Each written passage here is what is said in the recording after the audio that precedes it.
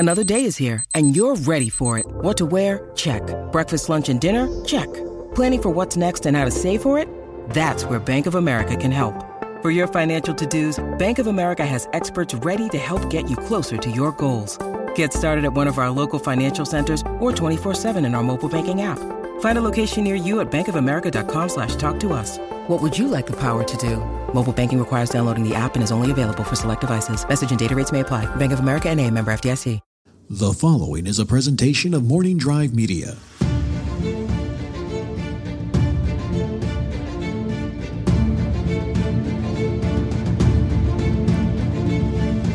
From the southernmost point of Dorne to the lands of always winter, what is west of west and the shadows in the east, this is Casterly Talk.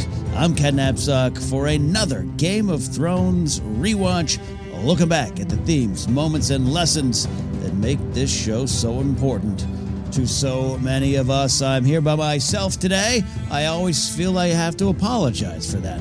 Andres Cabrera, Rachel Cushing, when they come on, they just absolutely bring it when it comes to breaking down Game of Thrones. We're excited to get Lon Harris on soon. Michelle Boyd coming early season 2 to Casterly Talk to review some episodes. Rachel and Ace return as well. Thomas Risling. And more surprises, more guests. We have a long journey. So let's get to it, shall we? Let's dive right into this episode. And before we do that, I absolutely want to, as I choke on dinner, I want to play a call. We're recorded live to tape, kids. That's what you do. I got a couple calls, a few calls, a lot of great calls this week, and some a new call. I love new calls. And we got this call that doesn't directly pertain to Episode 8. We're getting to Episode 8, the pointy end today.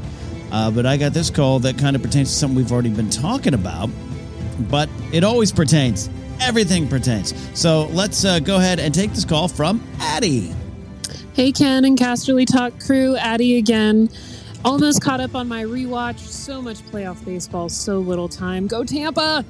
But I'm calling about the call that you had 2 weeks ago about the line from season 8 that everywhere she went, she burned evil men and we cheered. And that line has struck me every single time I've gone back and rewatched any Game of Thrones episode where Dany does anything that we were all like, yeah, Khaleesi.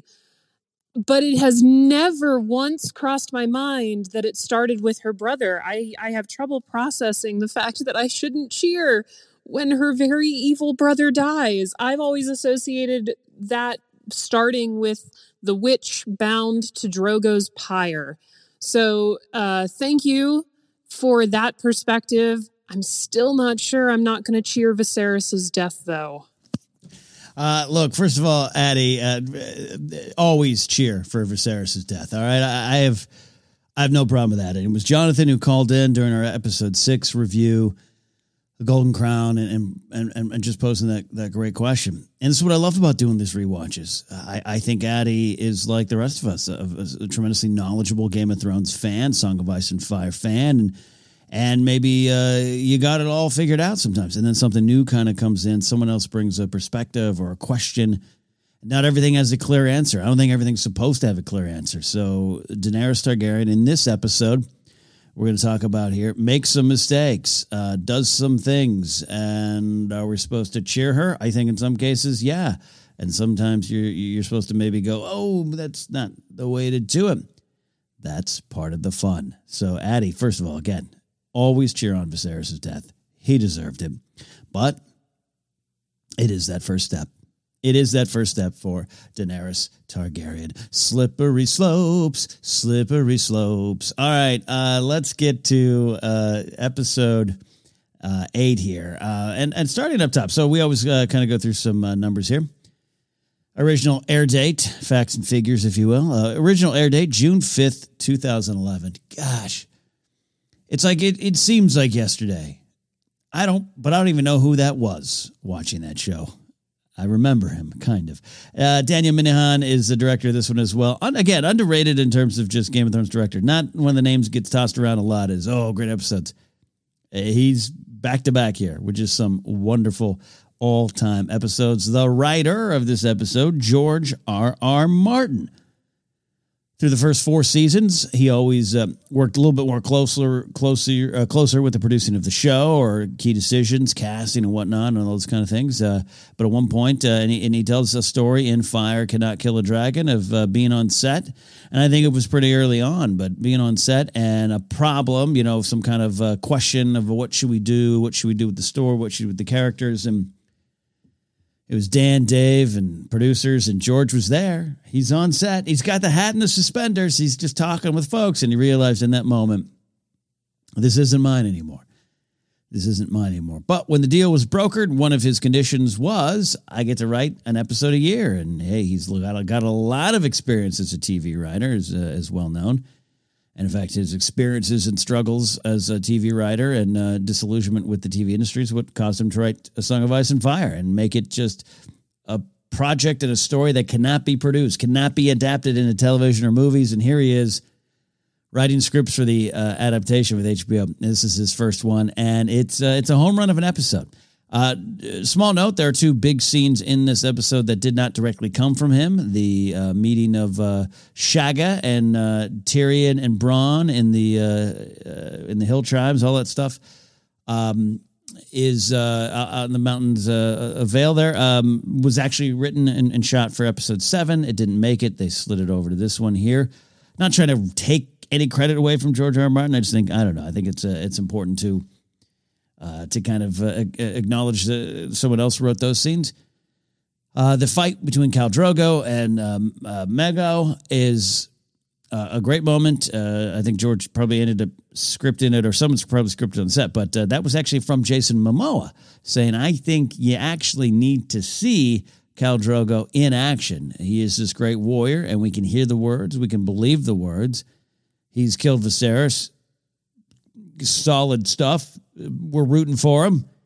Not a great warrior moment necessarily. So he wanted this fight, kind of came up with the concept, the ripping out of the throat of Mago. Great stuff, breathtaking, and it's beautiful in its own harsh violence. That came from more on Momoa's side. Again, when these actors get plugged into these stories and the other creatives come in, the directors and even producers, additional writers, that's part of the process, and here's George R. R. Martin learning that. But that I don't want any of that to take away. George R. R. Martin just absolutely just killed with this episode. As we know, he wrote Blackwater, another one of my favorite episodes that has some dramatic changes from book to show that he knew he had to make. Money, a lot of the reasons for not having enough in the early episodes and the early seasons to do all the things they need to do. Cinematographer Matthew Jensen, editing Martin Nicholson. That is this episode. So we start big. We start absolutely big with this episode. It is one of the first times, I think, in Game of Thrones. I'm trying to remember. We always start pretty slow. Even the cold open of the pilot, as great as it is, it's a slow burn, right? We're following the dramatic ending of episode 7, and we're picking it right up where we left off. And I absolutely love that. Not every episode starts like this. Not every episode needs to start like this, but just in terms of just watching the show, we footers on the gas. We are already in the thick of it, and it just kind of adds to the urgency and the chaos of some of the scenes right away. And I think it works really well. A lot going on in these episodes as we look for the themes and the lessons and the moments and the actions of the characters and what they mean to the characters and the stories. D.B. Weiss and David Benioff talk about awakenings being a key part of this episode, particularly for Sansa and Arya. Reality dropping heavily for both of them. I think it was Dan Weiss that talks about that, Arya's romanticized sword fighting up until this point. And when she starts her training, it's dancing, it's water dancing. Don't forget, Ned is watching her. And the echoes of wars in the past, I love that moment, they're just shattering the silence of this moment for him as he watches his daughter train and chase her dreams as a sword fighter. Ned knows the reality of it back then. So again, I think it's Ned he's a great parent who does well by his kids, but also doesn't necessarily completely train them. And how would you? Here you got a little sword. I'll hire a dancing master. You can learn to fight with the sword, Arya. But sit you down. Let me sit you down and tell you the gruesome side of sword fighting. He might have one day done. He just didn't have time. But Arya learns it here. She learns it here. The romanticized sword fighting, boom, is out the window. She witnesses Syrio making his final stand for her. More on that in a second. Sansa, without a doubt, it's kind of already been there. I mean, with what's already gone on with Sansa, I would argue the awakening has already happened. The reality has wiped away the fantasy, but this is the final big one. I think the big one happens in Baelor, where up until that moment, Sansa's got enough trust in this, and that's where this episode ends. By the way, but here's more Sansa. The reality of being a princess and Joffrey and all that. She might have already at this point realized that might not be what it's cracked up to be. But can I play the game? Can I speak up and speak the truth for my father? That will win the day. Honor will win the day. And then she gets locked in that scene where it's her versus Cersei, Pycelle, Baelish, and Varys. You're not going to win that. And reality is dropping heavily for both of them. So that's part of it, and I do like that. And Benny F. Weiss say that's in the episode. It's in the episode. Looking at some of the stuff that I find in the episode, these moments, these lessons, these themes, both overall and on individual basis for characters and moments in the scenes, I think sacrifice and duty comes up a lot. It comes up right away here in the beginning because what we have got going on, we got Septa Mordane, who has been, treated poorly, absolutely poorly by Sansa the entire series. Immediately sees what's going on in her actions, which come at the sacrifice of her own life, save Sansa in that moment. I don't believe Sansa was necessarily in danger of dying there. They know she's a valuable asset, but you don't know. And Septa Mordane doesn't know that. She can't bank on that. And she sacrifices her life for Sansa. Sacrifice and duty. And on the flip side, we go right into...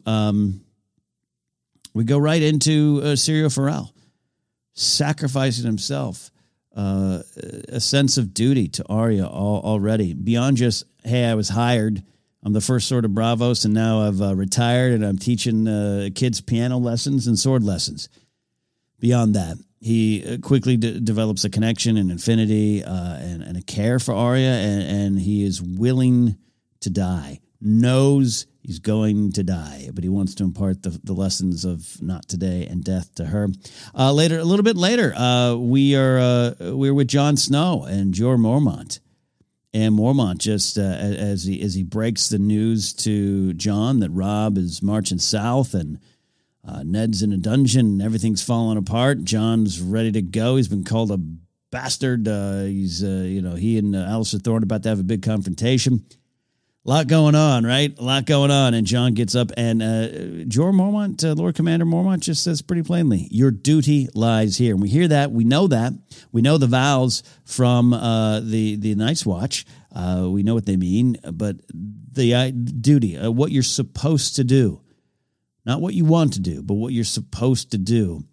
I see it prominently in Septa Mordane, Syrio Forel, and Jon. Not quite there yet, but he's going to get there. Robb Stark, calling the Banners. It's playing on their duty to support his own duty, what he feels is his duty now to go south, to rescue his father, to save his father, to not necessarily take the throne. I don't think he has designs on that. He's not the king of the North yet, but he needs to go do the right thing. It's a sense of duty for Robb as well. Let us start going into some of the other things, because there's this big lesson. I don't even know if I can call it a theme. I think it's a theme, but I would also say maybe even more of a lesson. True sight.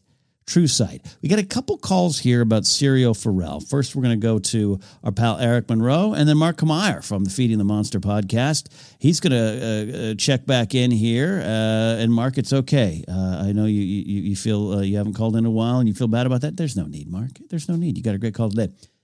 Both these calls touch upon Syrio Farrell, and got to play that. Sirio's just a great character. Just a great character. So we're going to hear from Eric right now.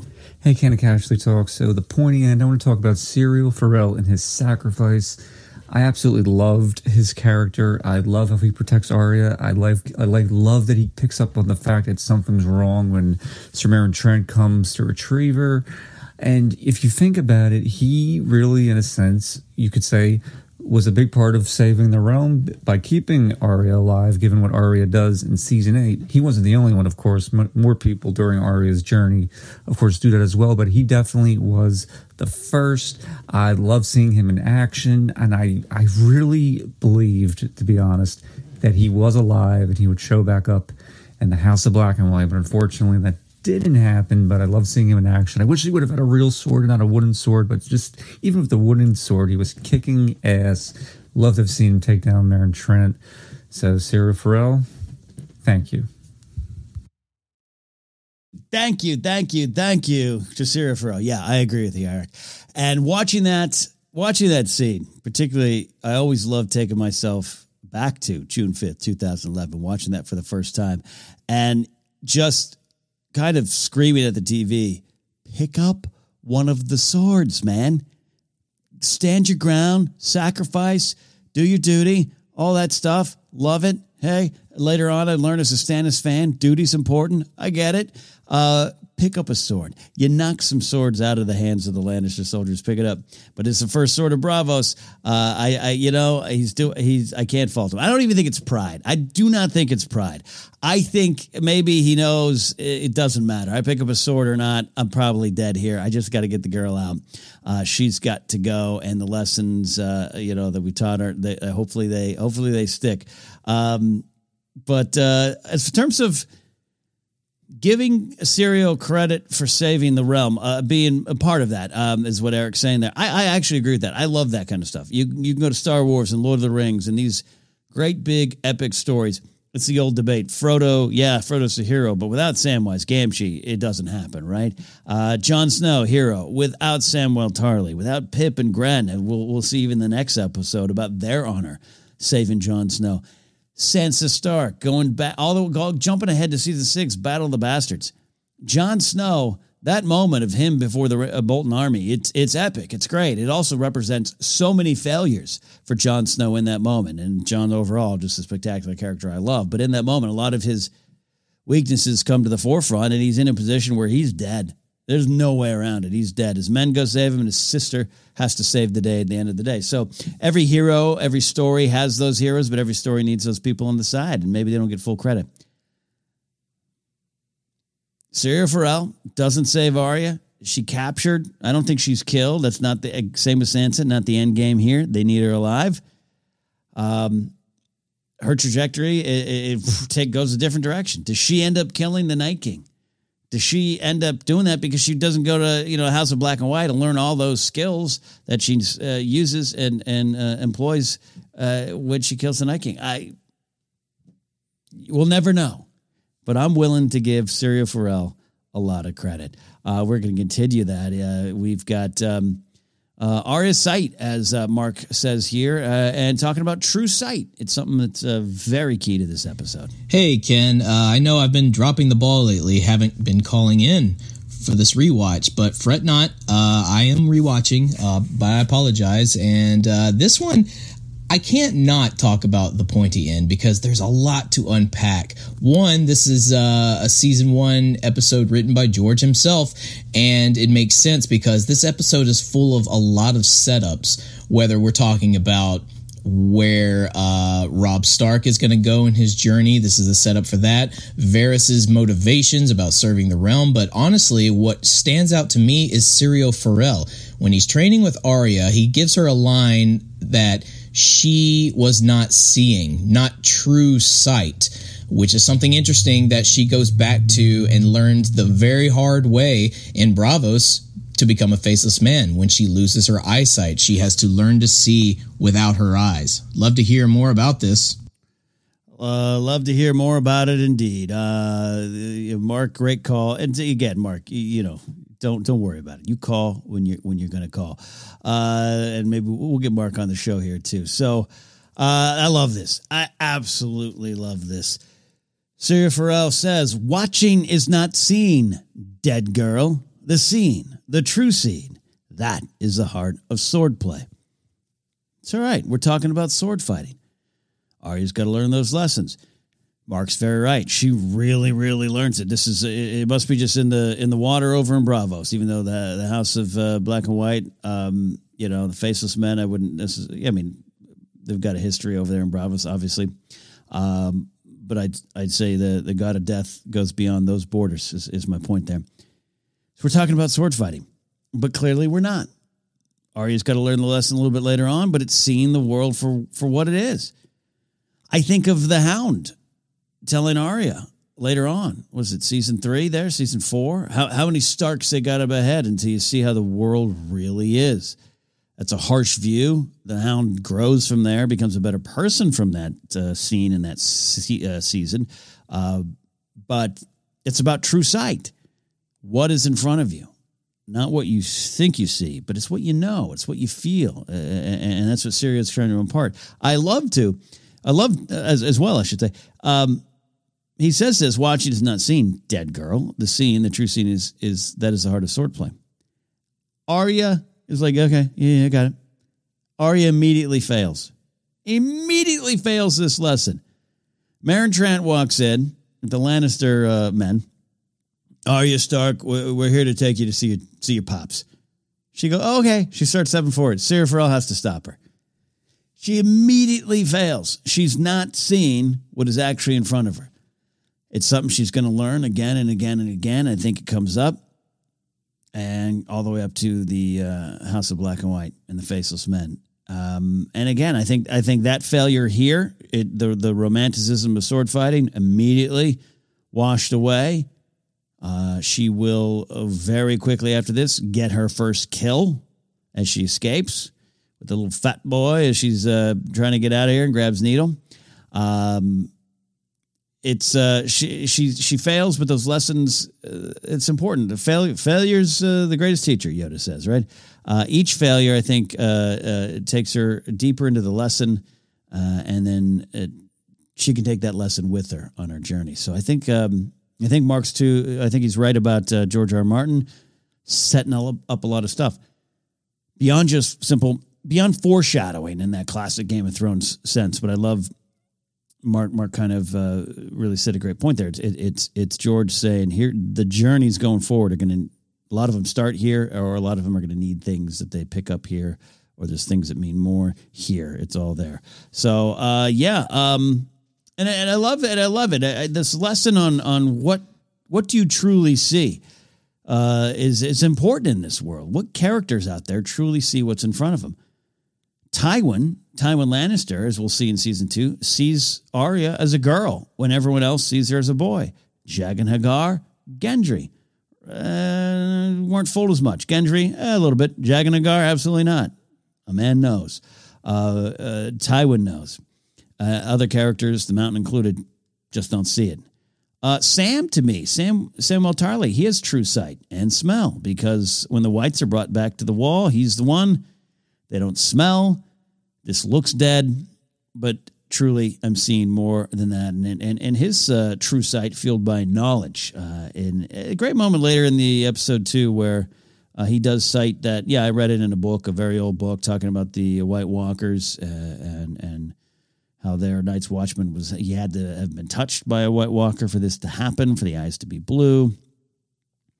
The truth is slowly starting to dawn on a lot of these people in Night's Watch. If they didn't believe before, you got some reason to believe now. And I love that John, in this moment, doesn't make fun of Samwell Tarly for saying it's in a book. It becomes a joke. It's a fun joke. I don't mind that runner at all. But John just nods, gives him that respect, which he'll do as well later on when he sends him down the Citadel. And some of the knowledge that Sam learns from the books then affects John's life later on. One of the other, again, theme, yes, motif, lesson, it's present, mercy. The word mercy is thrown around a couple times here at the beginning and towards the end of the episode. And then we have some very, very big things with Daenerys Targaryen, a lot of them revolving around mercy. Early on, in what is a great scene, we got Ned in the Black Cell, Varys showing up again, and this is the great serves the realm speech. Mark talked about it too. George R. Martin setting that up, and we talked about it on previous episodes, but I think it bears repeating. This is a thesis statement for Varys. Who do you serve, Lord Varys? The realm. Someone must. I also like that he's talking about it's the innocents that suffer, but the big moment here of what madness caused you to confront Cersei with the truth. What are you thinking? Ned answers, the madness of mercy. Varys responds back that essentially saying, Robert, the wine slowed him, the boar gutted him, but you killed the king. Your mercy killed the king. And I'm trying to really ruminate on that a bit and be like, what is Varys talking about in this moment? Love to have some of you check in with this. Give me a call. We can address it on next week's episode because it's still very, very valuable for next week's conversation. But the idea of Ned being, the way he even says the madness of mercy. He's cursing mercy. He thinks it mercy for the children. He doesn't want to just have them killed. He doesn't want to do what was done to the Targaryen children, which again speaks to Ned's honor. But in that mercy being, nice in a way, it's a simple term to say. I think Varys's point to me, thinking aloud here more than anything, is this idea of like, you were just too nice. You got to serve the realm. You were too nice to Robert. You didn't tell Robert the truth. You didn't deliver the truth. You went to Cersei with it because you wanted to give her a chance. You wanted to give her a chance to get out of here with the children, be safe. And what she does, she kills Robert, essentially. Again, we talked about Cersei's planning. It involves a lot of, things happening, bad luck. Maybe she at times isn't as a great planner she wants to be or will be later on. I think she does some pretty good planning in season 6. But it's that mercy that led to Robert's death. And now here we are. And I said last week, Robert, believe it, for all of his mistakes, we do love Robert Baratheon as a character overall here. Tragic figure, tragic character, but for all of his mistakes and his big blustery bearded self, he's kind of holding it all together. When he dies, chaos begins to reign, the chaos that Baelish loves. And to me, again, open-ended, open to some additional thoughts on it from anyone out there listening. I think that's what Varys is talking about. You were soft in a way, and being soft isn't a bad thing, I don't think. Out here in the real world and over in Westeros too, though hard to think the Westeros isn't a real world sometimes. That's what I think Varys is talking about. Your mercy killed the king. And it comes up again. Let's jump to the end of the episode. Sansa is to me asking for mercy, and she says mercy. She asked for mercy, and I think believes in it. She trusts in it. And then Robb Stark, that's the other one I forgot. Sorry, checking my notes. Robb, with the spy, with the Lannister spy, literally says, "My father understands mercy." Now, I don't think this is a direct, necessary one-to-one comparison that this mercy leads to what kills Robb. I think you could trace some lines to it, but Robb needs the bridge. Robb's about to play a trick on Tywin. Tywin's kind of in the process of buying it. We see in the great scene later on, the wolf's marching south. Let's go get him, 20,000 men. It's all part of something going on. I don't want to necessarily say this is a giant mistake or anything, but it's so interesting to me that Robb, who's not near his father and hasn't been for a bit, understands his father, understands what makes him work, and is much like him too. And Ned's mercy kills the king, perhaps gets himself killed. That's a little bit of his stubborn honor. Things I don't fault Ned for, but they definitely cause problems for him. And here's Robb doing the same thing. The great John, Lord Umber, wants to just absolutely cut this spy down. Everyone feels that's what it is. Even Roderick Cassell's like, hey, King's kid, if you don't want to do it, you don't have to kill him. We'll kill him for you. Don't worry about it. And Robb says mercy. Mercy needed here. My father understands mercy. Does your father understand mercy? Does he? Let's ask Varys about it. Anyways, that was there as well. I want to get to the other big thing here.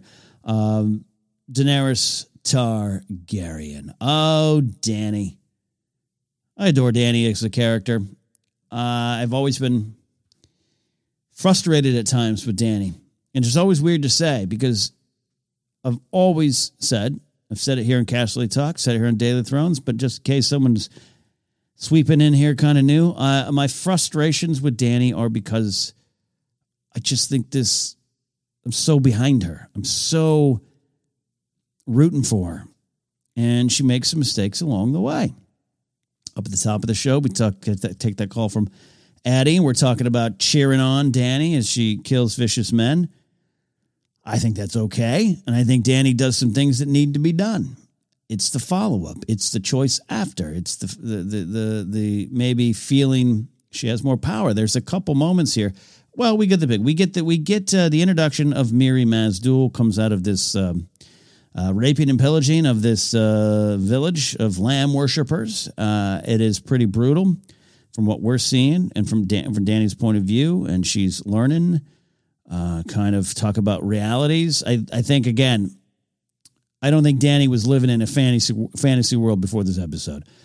We meet Dany. She's already not in a fantasy, so I don't think she's having anything shattered, but she is definitely having some awakenings on what's going on and some awakenings on what she's part of. She's already seen some of it. There's that shot in episode 2 or 3 when they're still marching and Viserys is still alive and one of the slaves is whipped by the Dothraki. Dany sees that. And she's essentially, been a slave to her brother for a long time. Been a slave to this plan, maybe not as an actual slave in that brutal life that's in front of her there, but that's why it becomes part of her. The breaker of chains. It starts forming here early on. So I don't think Dany's so naive. I think she's growing, but it's not this. It's not the Sansa naivete, right? But this episode, some of the awakenings, and here he is. She's rooting. She's falling in love with Khal Drogo. She's got his child growing inside her. She's all on board for the Dothraki way of life. I am the Khaleesi here, and she's growing into it. And she sees what that might actually mean. It is a little bit of a shattering of that kind of romanticized version of what she was doing or what she could be a part of. So I love this stuff. It's tough to watch. I was watching it with my girlfriend Grace the other night, and she loves Daenerys Targaryen and just kind of clenches up, just like, she gets mad. She gets mad at Mirri Maz Duur. She gets mad at Daenerys. She gets mad at Khal Drogo. And that's what I love about this scene. And it sets up, again, Mark Kamar calling in. Great call, Mark. Setting up stuff going forward. Not just plot stuff, but just character stuff, lessons, the themes that reappear in these characters' lives and journeys and the mistakes and more mistakes they make. And the cost. There's big costs going on right now that Daenerys won't feel for a bit, and some she'll feel right away. So this all comes out of Dany's mercy, Dany's idea of what mercy is. And again, I don't think she's wrong. I will say, I don't think she's wrong. She's watching these women being raped in front of her, and she has the power to stop it. I would want her to do that time and time again. I would want her to do that time and time again. I don't think that's wrong. I think, but what she doesn't truly see, maybe goes back to, it's mercy, but it's also go back to this idea of true sight to me. Not seeing the big picture. Mirri Maz Duur right in front of her, Mirri Maz Duur is hatching this plan to get revenge on Khal Drogo. We'll talk about that in some of the other episodes forthcoming here, but Dany can't see it. She can't see it yet. She can't see that stuff. She does tell Zohan Doxus in season 2. You've taught me a valuable lesson. I see it. Paraphrasing a little bit there. But that's going ahead to season 2. Going to this moment. Again, I just want to be clear because I'm saying I think Dany makes some mistakes here. But they're much like Ned Stark. They're not mistakes that I go, how dare you? They're mistakes that I think if I was in the same position, I'd probably make them too. That's what's so wonderful. There's complicated layers to ruling, and there's this brutal world that she's about to rule in or to try to rule. I see this. So Dany's mercy kills Drogo, just like Ned's mercy kills the king. Dany does, to me, for my money, get Khal Drogo killed. She trusts Mirri Maz Duel. She trusts Mirri Maz Duel because Dany thinks to herself, showed her mercy. And this is the way I want to see it. To me, it is the first big example of Dany trying to break a wheel. Not the wheel, but a wheel. We go straight into the scene. We're at the scene with Mago, who, great story, did not speak English. I think it was Russian it was. So Jason Momoa had to teach this guy it was Momoa's stunt double, by the way. Had to teach him how to say the words in Dothraki, but that's all how they could communicate. Fascinating stuff. Again, I do recommend James Hibbard's book, Fire Cannot Kill Dragon. Just a quick, fun read. I mean, sometimes you say quick, fun read. It's like it's a simple book. It's not. It's a lot in there. Great quotes, some tough questions, some real raw, honest answers from some of the creators and directors and actors. A lot of fun, but that's one of the insights into that scene that I hadn't really been clued into before, at least for myself. We'll talk about this just as a scene that I do just enjoy. I do just enjoy this scene and just the gruesome violence to it. But focusing here on Dany, again, I think she's trying to break a wheel. This is the first time. I see what the problem is. She's going to learn the harsh lesson on it. Mirri Maz Duel says some stuff later on, not in this episode, but the other. But, she says some real harsh truths that Dany can't run away from, but Dany still has to pay Mirri Maz Duel back for it. But it's some hard truths. It's the first time where I think Dany's like, I'm in a position to do something, to break some traditions and make my new world. And she tells Mago straight up, you don't like it? Hit the road, Jack. And I love that Dany quote, the dragon feeds on horse and lamb alike. Ooh, and Khal Drogo likes that too. Like, look how fierce she is. So Dany makes some big mistakes here. I love this scene. It means so much more now. We'll transition into that part of the show where we love discussing some foreshadowing and things that mean a little bit more now, both big and small. This scene means everything. It means so much. We get this big Khal Drogo moment, like, oh crap, this guy's ripping tongues out of necks, kills them with no sword, no knives, drops them, does this great moment. I agree with Jason Momoa. We needed to see Drogo. It's why it's so memorable. And I don't necessarily think it's a super, super, super, super intentional comment on strength. It's a pretty, raw physical strength. There's value with that, and especially in this world. But it's not lost on me that in the most strong scene we get from Drogo, just physically strong, dominatingly strong scene from Drogo. I mean, Viserys would say that episode 6 was pretty dominating, I guess, from Drogo too, but we see him in action, and that's what kills him. He dies. Would that cut have actually killed him? I don't know. I keep looking at it now going, it might have been all right. Part of Dany's mistake. I don't think Mirri Maz Duel is wrong. I think she's taken some truth and playing it to her advantage, right? Different conversations, I guess, there. Go to WebMD in Westeros and see, would that have killed him? But it's not lost to me. This cool, just absolutely cool moment, gruesome moment. It's a moment of victory for Khal Drogo, and like, oh yeah, that's why you've never cut your hair. Well, that's what gets him. All of it. It's wonderfully tough to watch and means so much more. Other things that kind of mean more to me now, and us there. Arya's first kill. We mentioned a little fat boy coming down there. The Arya's words. All right, I got nothing against the guy. Not shaming the guy. Arya gets that kill. And it's weird, like, again, Grace and I were watching it, and it happens, and we both, like, kind of cheered. Grace gave, like, a finger snap cheer, like, yeah, got the kill. And I'm like, well, that's kind of brutal. Stabs him. Little stabs him right in the center there. Not too unlike her kill on the Night King. So there you go. Arya, the back of her baseball card. First kill right here. Rookie kill. There you go. Sansa being forced to write that letter. What a tough spot for Sansa to be in. How are you going to go? You're going up against the best of the best of the best in terms of manipulation. Cersei playing it, just Lena Headey and those scenes just amazing. Oh, little Dove, I'm so disappointed. She's up against it there. But that letter, has some effects now. Rob gets it. Maester Luwin, sees through it, has some true sight in that moment. But this comes back. Baelish is there watching. Baelish is part of this scene, part of making Sansa write this. And so he brings this back into play, and it will be have something to do with his undoing. So this definitely means a little bit more.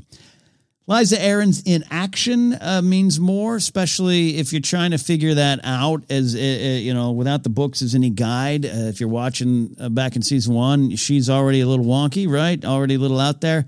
She makes this decision, and it's one of inaction. Talk about duty. A lot of characters in this episode have a great sense of duty. Lysa does not in terms of duty to her sister. She does to her son and her family. But at the end of the day, it doesn't matter to me. Lysa's inaction is because she's already taken action. She's killed Jon Arryn. So telling now. Seeing a White in action is something that means more now. It's the first real example of we see how they can be destroyed, but how hard that is. Jon learns the lesson. Just interesting to watch now, knowing what's coming, knowing that by season 5 with Hardhome, and we're really going to see all this stuff in action. But as it starts to grow, we're here in season 1 still in this review. From where we open up with the pilot, we see the White Walkers, and we see some of the wildlings as whites back then. To actually see this Night's Watch Ranger as a white, it starts to mean more in the story going forward. We talked a lot about Mirri Maz Duur. Mirri Maz Duur, I would say she absolutely, we're going to talk a little bit more about what she means, but to have her just show up here and knowing what she's doing, knowing what she's cooking up, I think that means more to me. Bran at the Heart's Tree with Osha kind of means more, where she's giving him the hear you boy, they see you speech. Knowing that pretty good chance that, I'd say pretty good chance that the Three-Eyed Raven is watching him. freaking away. Brendan Rivers just kind of staring at him, but that means a lot more. And just, I love her quote. One of my favorite quotes in the show. She's got a couple of them. The one with Maester Luwin of "They ain't sleeping no more." But when she, I tried telling your brother he's marching the wrong way. I love that little line there.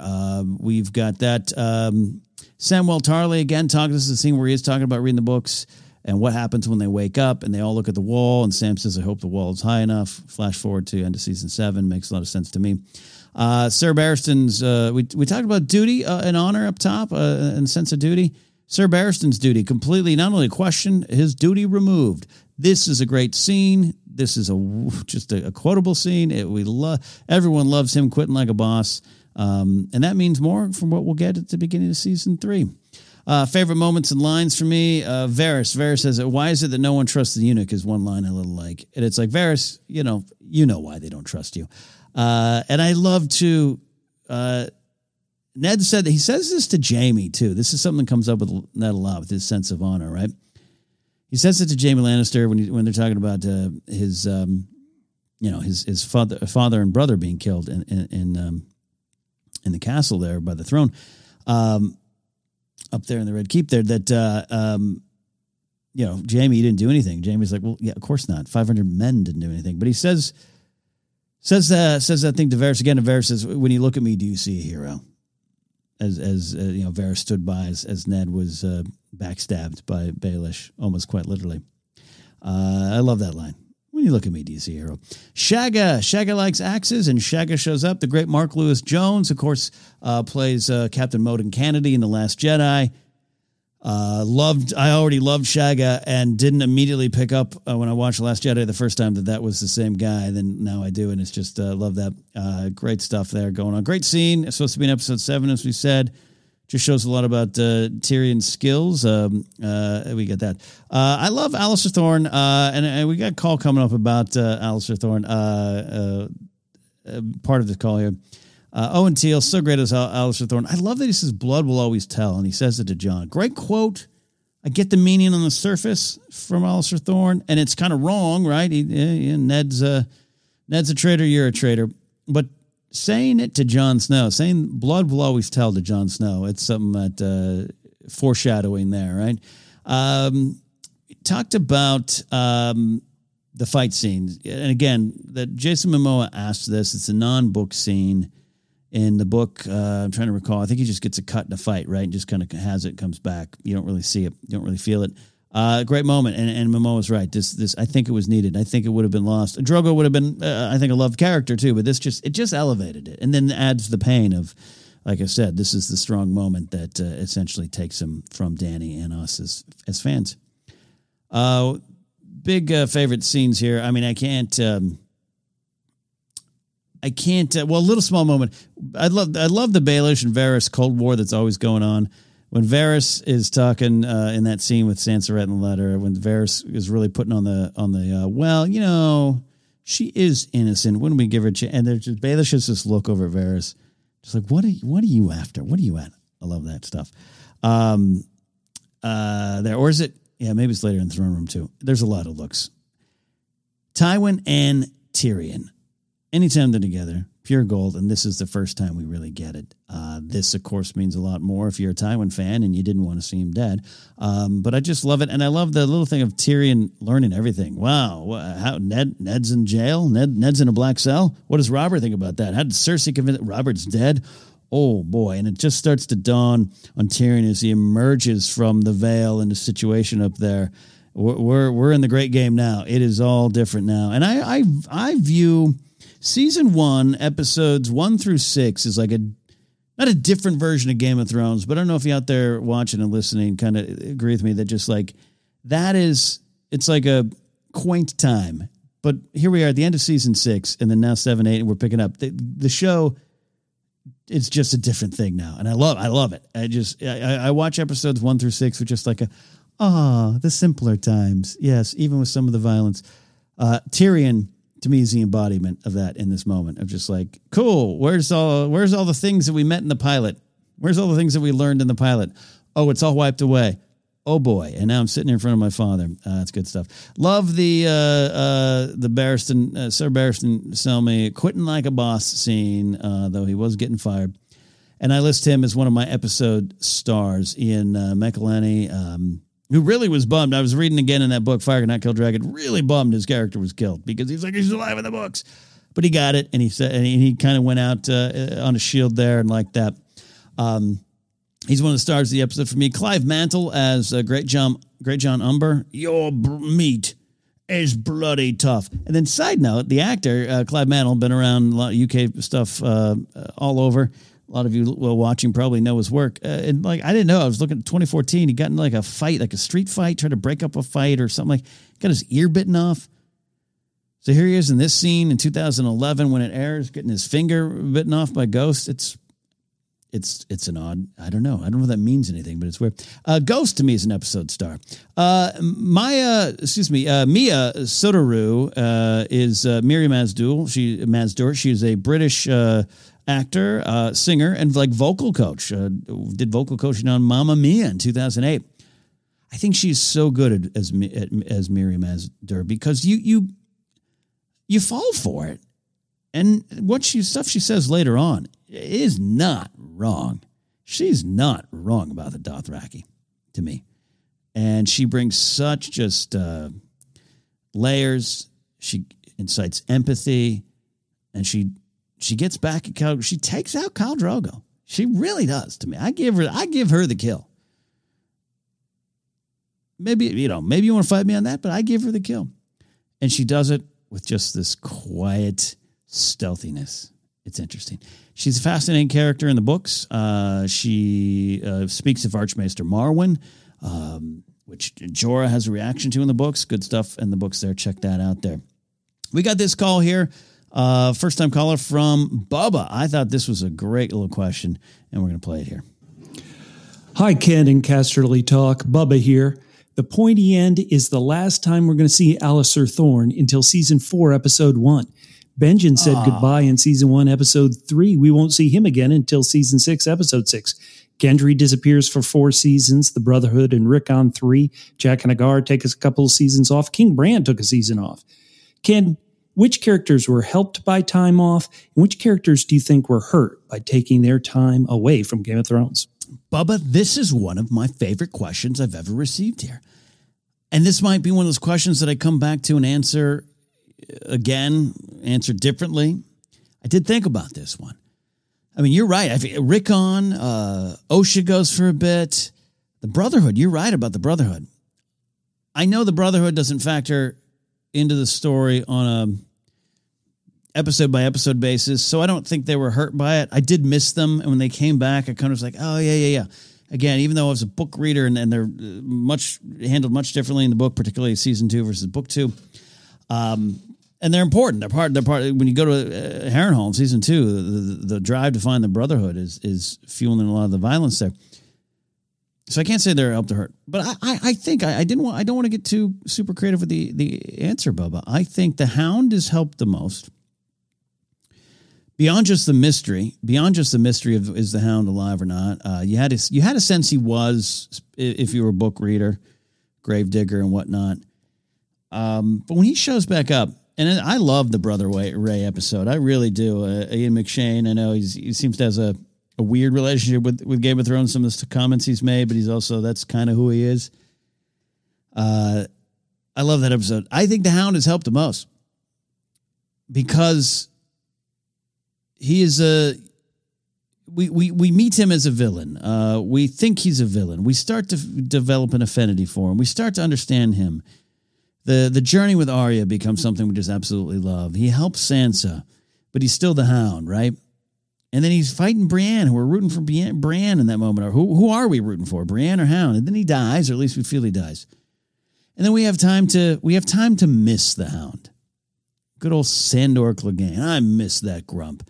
So when he shows back up, you are really, especially if you aren't clued into it or you're not super expecting it, when he shows back up, I think it means a lot. And it immediately sets you up to be ready to embrace the character perhaps more than you were before. Maybe that's just me, but I think that's what it does. I think the character that was hurt the most being absent, I will say Bran. And here's why.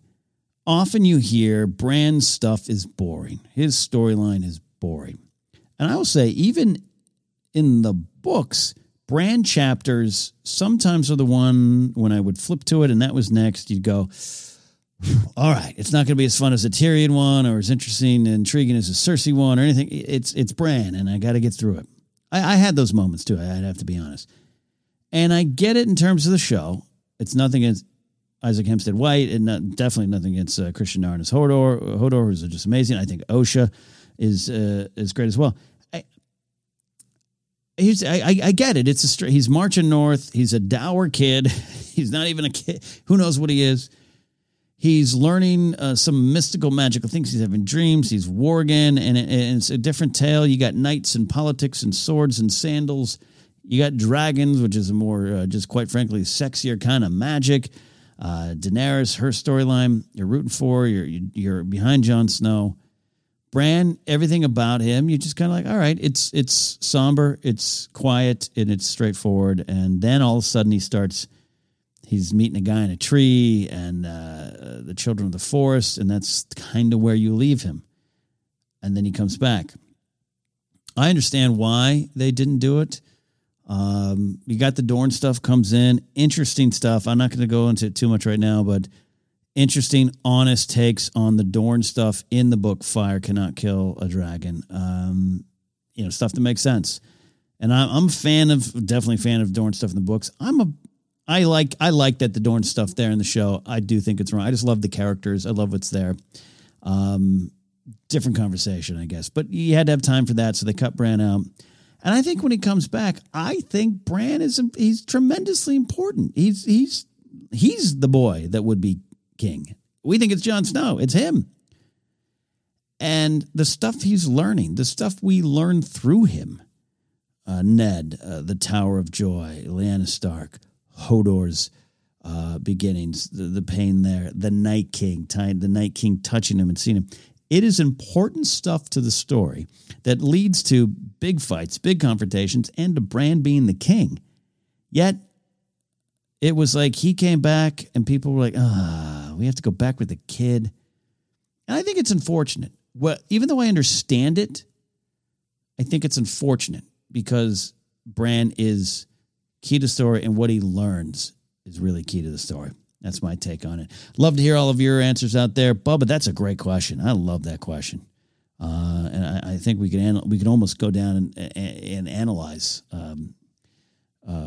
each character or group of characters that come back after a while. But that's my answer on those ones there. So pretty simple. So that's about it this week. Wrap it up. Next week we got episode 9, Baelor. Oh boy, that is the big one, right? And the thing I'll say about this episode, I was going to say a little bit more about it up top here, the pointy end.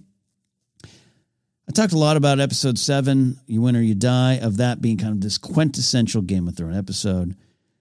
Big scenes, big one-on-one dialogue scenes where you learn a lot, and it's tension and it's war of words. It's Cersei and Ned. You meet Tywin and Jaime. All those kind of things are going on. Tyrion's on the run. He's trying to, figured his path forward, and actually Tyrion's not even in episode 7. That's right. And it ends with Baelish and the knife at Ned's throat. It's this quintessential kind of Game of Thrones episode. I still think it's one of the best ones. I still think it's one of the great formats. But I gotta almost remind myself, episode 8, the pointy end, is a damn great Game of Thrones episode. And it probably gets overlooked because it's sandwiched between episode 7, this great quintessential episode, and then episode 9, Baelor, and the shocking death that's to come. And so maybe we all kind of block this episode out. I don't know. But when you sit and watch it, it is a damn fine episode. And kudos to George R.R. Martin. Again, he knows how to write TV. He absolutely does. I know he by season 5, he kind of pulls out of the writing process to concentrate more on the books, maybe some other things. Who knows? But I would have loved to have seen George continue to write one a year. It would have been interesting. He knew how to tell his story, and he knew how to tell it for TV, even though they had to make tough changes. This episode included. He had presented it with some bigger things, and they had to cut it down, which he understood. He understood the process, and he did it well. So hats off to you, George R. R. Martin, for not only creating this wonderful world that we all love, but writing this episode. Episode 8, The Pointy End. Like I said, next week, Baelor. Oh boy, that is going to be a tough one. We'll see you next time on Casterly Talk. Don't forget you can follow me on Twitter at Ken Napzok. Go to my website, kennapzok.com, for more information on all the things I do, including my book, Why We Love Star Wars. If you want to call in and be part of the great people that leave messages and important questions that rattle me sometimes, reach out via the Anchor app. There's a link to leave a message. You got 59 seconds to get your point out. Go ahead and do it. We will see you next week, though, my friends. Bye.